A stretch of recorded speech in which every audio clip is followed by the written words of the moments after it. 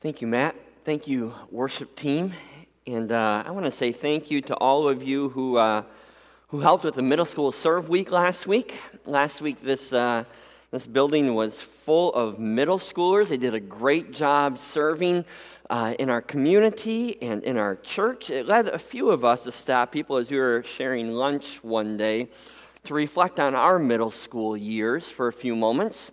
And we were all agreed that we're thankful that we aren't in middle school anymore. Those can be some challenging years for some of us, right? You're asking some pretty significant questions in middle school as you're struggling to maybe discover who you really are, right? Questions like where do I belong? Who are my friends? Am I part of the cool crowd or not? And do I really want to be part of the cool crowd? And who defines cool anyways? You know, in middle school, high school, I was never really part of that cool crowd, which ended up being fine by me. I was once brave enough to cross that imaginary line into the cool crowd. Here's how it happened. My freshman year in high school, we were coming closer to the Christmas banquet, and of course, I didn't have anybody to take to the Christmas banquet, but the most popular girl in the class broke up with her girlfriend a few weeks before the banquet. So before anybody else could, I swooped in and asked her to go to the Christmas banquet with me. And she said yes, which was awesome. I'm going to the banquet with the coolest girl in my class.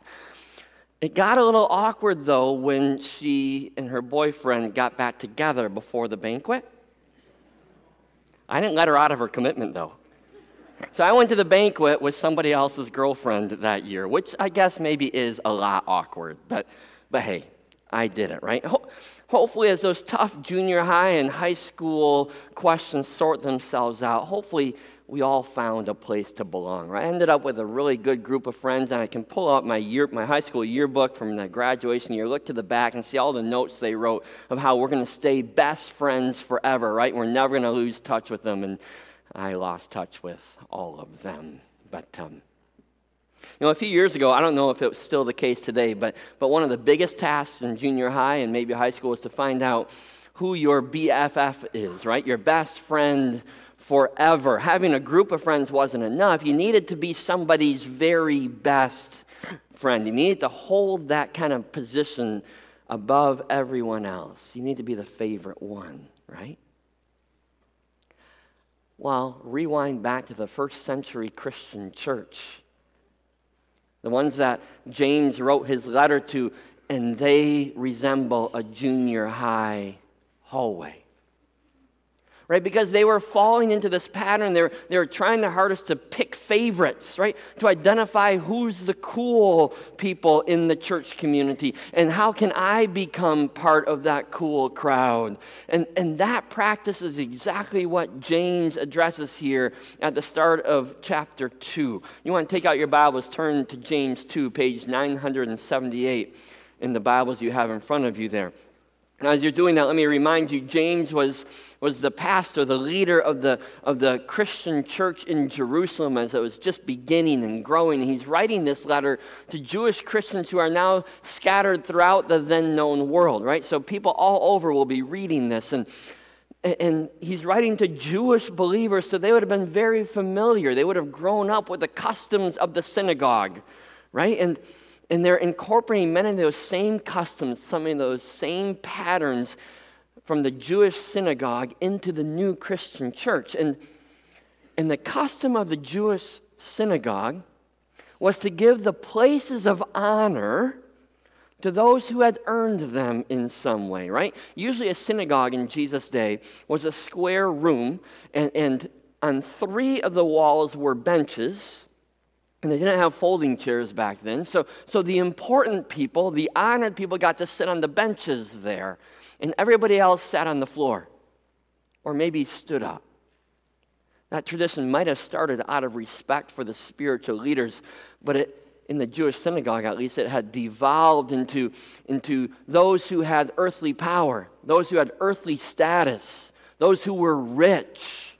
They're the ones that got to sit on the benches. Everybody else sat at their feet on the floor. And so in the religious community, it created a sense of elitism and classism and rank and status, and that was coming into the Christian church. It's a lot like when you fly in an airplane, and that curtain that gets pulled between coach and first class, it creates a huge barrier, doesn't it? So those of us in coach are sitting there waiting in line for a bathroom with our legs cramping up because we can hardly straighten them out, and learning to be satisfied with a small cup of pop that's mostly ice and a bag of pretzels. And just on the other side of that curtain, there's more legroom than they know what to do with. And they're getting a meal that they are enjoying, actually, on an airplane. And there's no line to wait for the bathroom either. And I start to get jealous. And I wish I was them. And I wish I had what they had. But I don't get those seats. They're different than me, right? They're somehow better on the airplane. They're more important than me. Well, those same kind of divisions are happening in the body of Christ as the seats of honor, the first-class seats in the church are being given to some and denied to others. You don't sit there if you're not worthy. And they're being given to those who are rich and powerful. And these young churches are pandering to, being influenced by people who held these worldly positions of prestige. And James has some firm and clear direction to these churches before this divisive practice can become custom in the Christian church. Listen to what he says, verses 1 through 13 of James chapter 2. My brothers and sisters, believers in our glorious Lord Jesus Christ, must not show favoritism. Suppose a man comes to your meeting wearing a gold ring and fine clothes, and a poor man in filthy clothes also comes in. If you show special attention to the man wearing fine clothes, but say, here's a good seat for you, but say to the poor man, you stand there, or sit on the floor by my feet. Have you not discriminated among yourselves and become judges with evil thoughts? Listen, my dear brothers and sisters, has not God chosen those who are poor in the eyes of the world to be rich in faith and to inherit the kingdom he promised those who love him? But you have dishonored the poor. Is it not the rich who are exploiting you? Are they not the ones who are dragging you into court? Are they not the ones who are blaspheming the noble name of him to whom you belong? If you really keep the royal law found in Scripture, love your neighbor as yourself, you are doing right. But if you show favoritism, you sin and are convicted by the law as lawbreakers. For whoever keeps the whole law yet stumbles at just one point is guilty of breaking all of it. For he who said, you shall not commit adultery, also said, you shall not murder. If you do not commit adultery but do commit murder, you have become a lawbreaker. Speak and act as those who are going to be judged by the law that gives freedom. Because judgment without mercy will be shown to anyone who has not been merciful. Mercy triumphs over judgment. So James gives these first century churches all throughout the region, and churches throughout the centuries, including us here today, a clear call to impartiality and true community. Right? He says we must consciously avoid the temptation to go back to that junior high attitude again and decide who ranks above and who ranks below who in the community of God. We are not to give some members greater honor than others. That kind of favoritism, James says, will quickly destroy this community of love and grace to which God calls us as church to be. Right? James' call to impartiality stands on extremely firm grounding. Okay, this isn't just a minor point in a bigger book. Right? It's a call that we find all throughout Scripture and one that God himself clearly gives us. We can see, first of all, impartiality, showing no favoritism, as an attribute of God himself.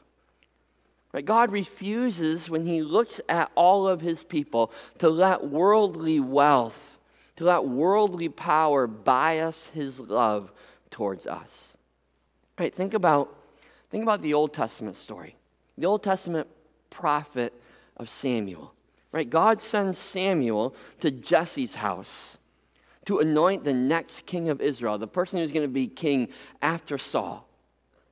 And Samuel was certain, as Jesse's oldest son Eliab walked up, that this was going to be the man, that he was going to anoint Eliab to be king. Why? Because he was handsome and he was tall. He was kingly looking.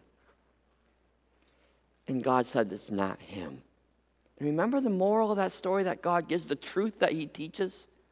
He says to Samuel, do not consider his appearance, do not consider his height, for I have rejected him. The Lord does not look at the things people look at. People look at the outward appearance, but the Lord looks at the heart. God is looking at our hearts, not our faces, not our pocketbooks, not our bank accounts, not the positions we hold. He's looking at our hearts. And God doesn't show favoritism in that way. Let me read just some more passages for you in case you think that's the only one. Not at all. Right? Deuteronomy 10, 17 and 18 says, the Lord your God is God of gods and Lord of lords, the great God, mighty and awesome, who shows no partiality, accepts no bribes. He defends the cause of the fatherless and the widow. He loves the foreigner residing among you, giving them food and clothing. Or Acts chapter 10, where Peter is preaching at Cornelius' home. Cornelius, who's a foreigner, he's a Roman soldier. Right? He says, I now realize how true it is that God does not show favoritism, but accepts from every nation the one who fears him and does what is right.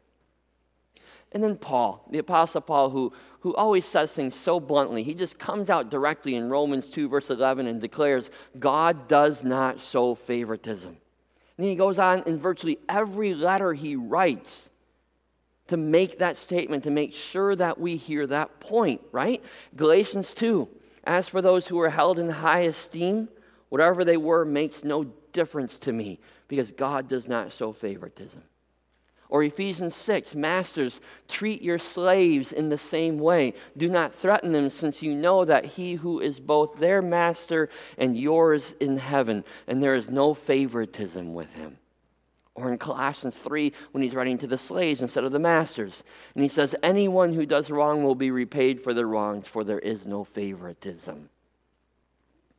So, if you and I are going to be people who are living out the characteristics of God, if we are being more and more godly, then we need to stop judging people by their outward appearance.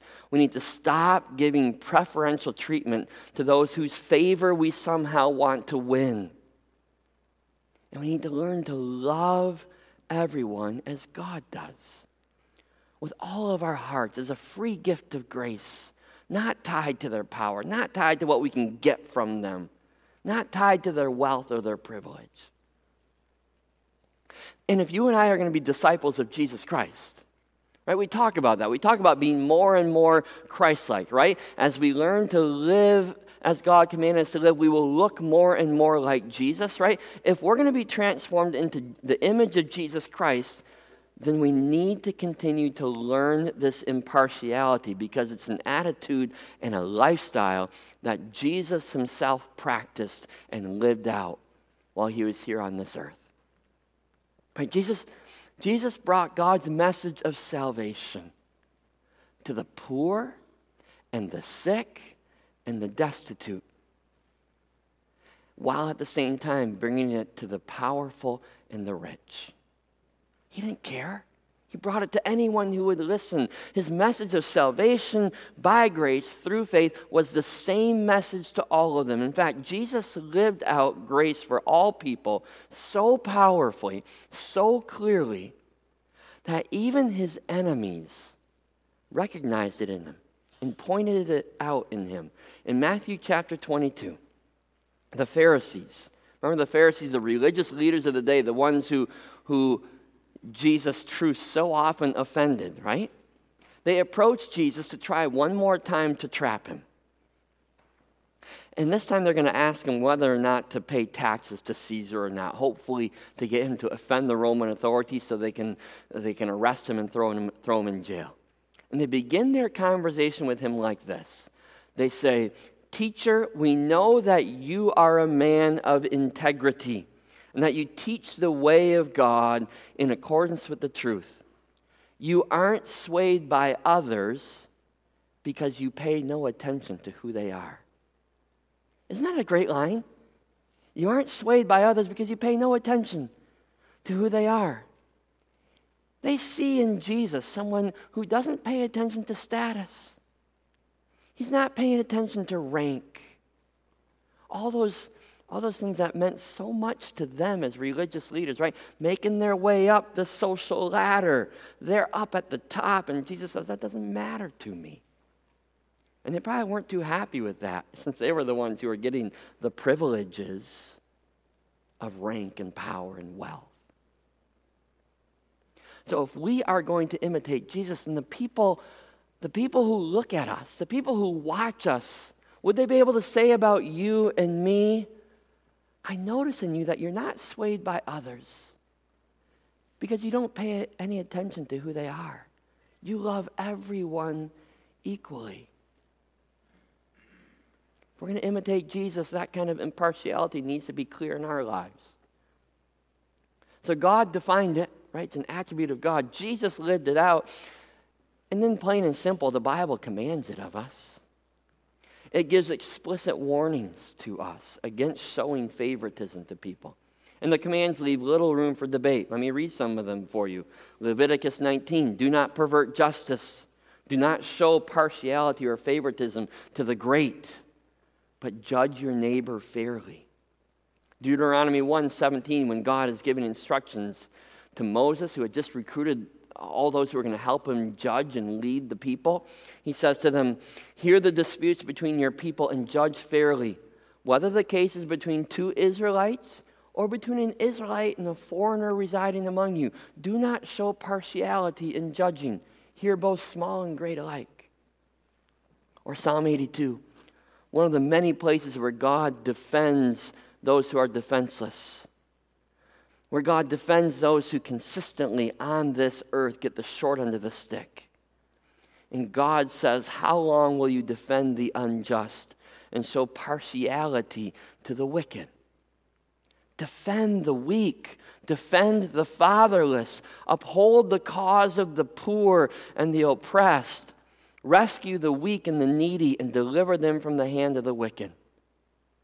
Or last one, Proverbs 18, wisdom to live by. It is not good to be partial to the wicked and so deprive the innocent of justice. Right?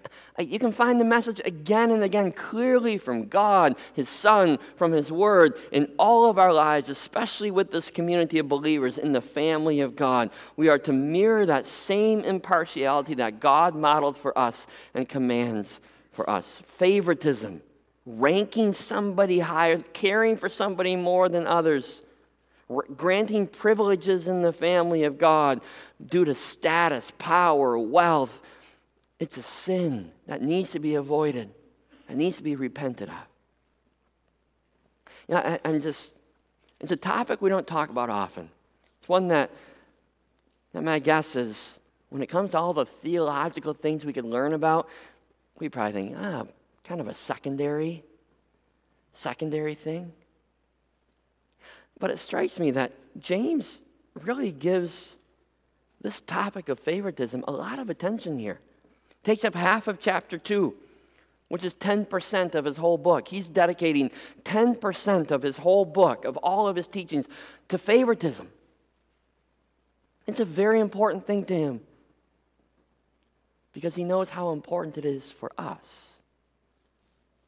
And so he gives in this section that we just read three practical and foundational reasons of why this pattern that we fall into, you and I fall into, of showing favoritism to the wealthy and the powerful, of why it must be eradicated from our community. Right? Verses 5 through 7 challenge us to look beyond the outward, beyond the worldly standards of judging others, and to use God's standard instead. To look at the heart, right?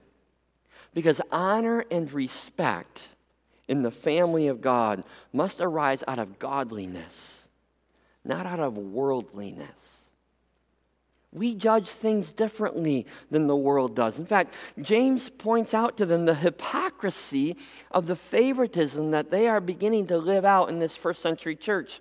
These wealthy individuals, the strong and the powerful in their community, are being given the seats of honor. And he says, those are the very people who are exploiting you.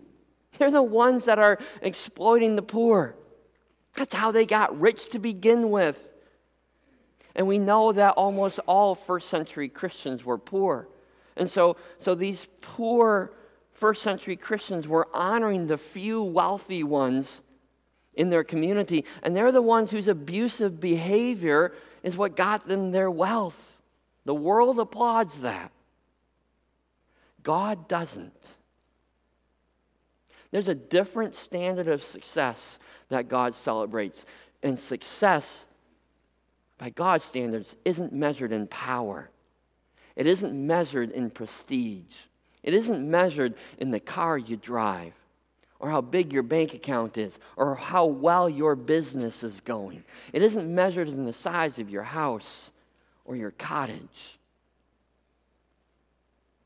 Instead, God celebrates, God honors humility and generosity and service and sacrifice and faithfulness.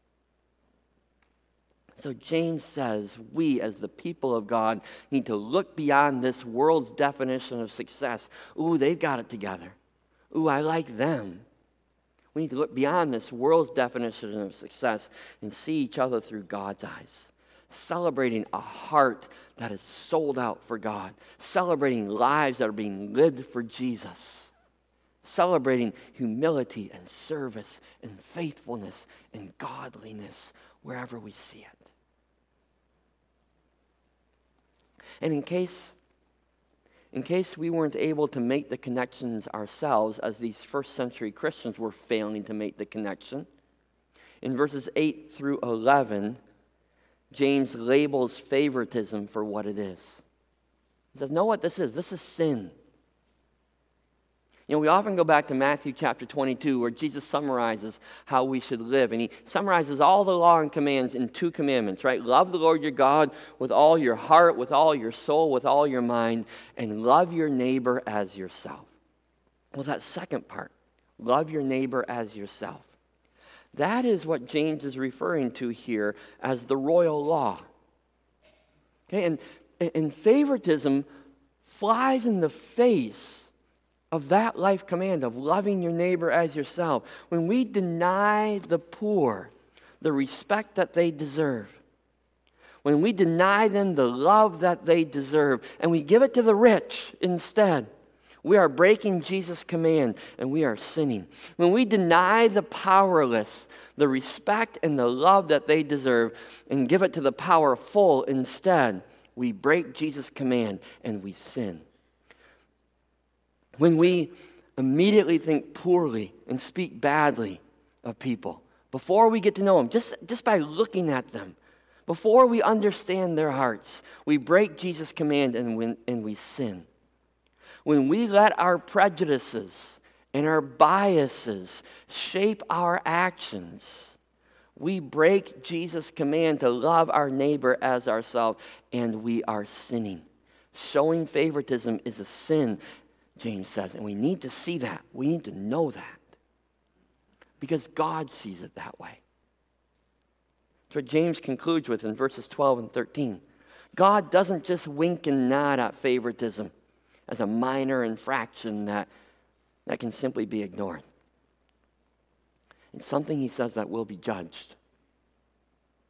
God takes this, how we treat each other, very, very seriously. Remember, it's an affront against his very character. And James makes it clear in these verses that yes, there is mercy, there's grace, and there is forgiveness. That's part of God's character too. We can never forget that. But purposeful partiality is something God cannot live with. It's something he will judge. Not a salvation judgment, right? That's finished once and for all when we're justified by the blood of Jesus Christ shed for us on the cross and the empty tomb and the victory that we get there. But God cannot bless individuals in a community that practices this kind of favoritism, that willingly breaks the royal law of love that is so core to his transformation purposes. You know, isn't that what really this section on favoritism is all about? It's all about love. Love your neighbor as yourself. It's all about the love that God has for us and the love that we are to have for each other that is not dependent on anything that we do. Right? That's how we love each other. We don't need to be good enough. We don't need to be rich enough or popular enough to be loved in the community of Jesus Christ. We can't go back to the junior high hallways and feel like we need to somehow earn our way into being loved and being accepted and being cared about. It's not how it works here in the family of God. God loves each one of us for who we are, period. And now we love each other simply for who we are, period. Children of God, created and loved by him.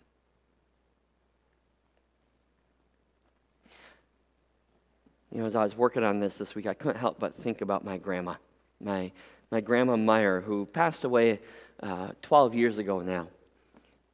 And for years before she passed away, she had lived in the Holland home here in Grand Rapids. And so after she passed away, we decided to have the visitation and the funeral there at the Holland Home Chapel so that all of her friends could participate and be a part of that as well. And I can remember the day before the funeral being at visitation there at the Holland Home, and all of my grandma's friends were walking by. And I didn't know them well. I knew her, one of her friends, but I had to chuckle after a while because as these ladies would come by, they would shake my hand or give me a hug, and they'd tell me their name and say, "I was June's best friend." And then the next person would come, shake hand, "I was June's best friend." And there must have been 6 or 7 ladies. "I was June's best friend." She cared and loved everybody so much that they all thought they were her best friend. I'm the best. That's how it works with God, right? Each one of us is God's favorite. You're God's favorite. It doesn't matter what you've done. It doesn't matter how rich you are. It doesn't matter how powerful. You are God's favorite. You're loved by God. Know that you are God's favorite. And then we need to see each other that way too. You are sitting next to God's favorite person. God's favorite person is sitting to your right, to your left, behind you, and in front of you. How should you treat somebody who's God's favorite? Man, what an honor and a privilege to meet you, to love you, to be in this family with you. In this community, we set aside the worldly standards that divide us.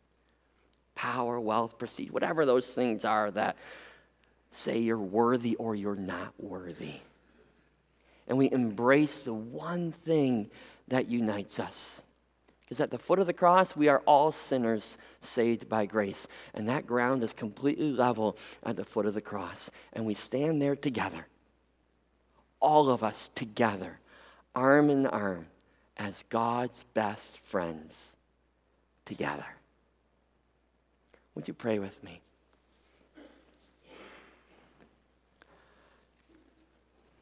Father, thank you that in order to be loved by you, we don't need to be good enough. We don't need to wow you and impress you, because there's nothing we can do that would impress you. There's nothing we can do that would wow you.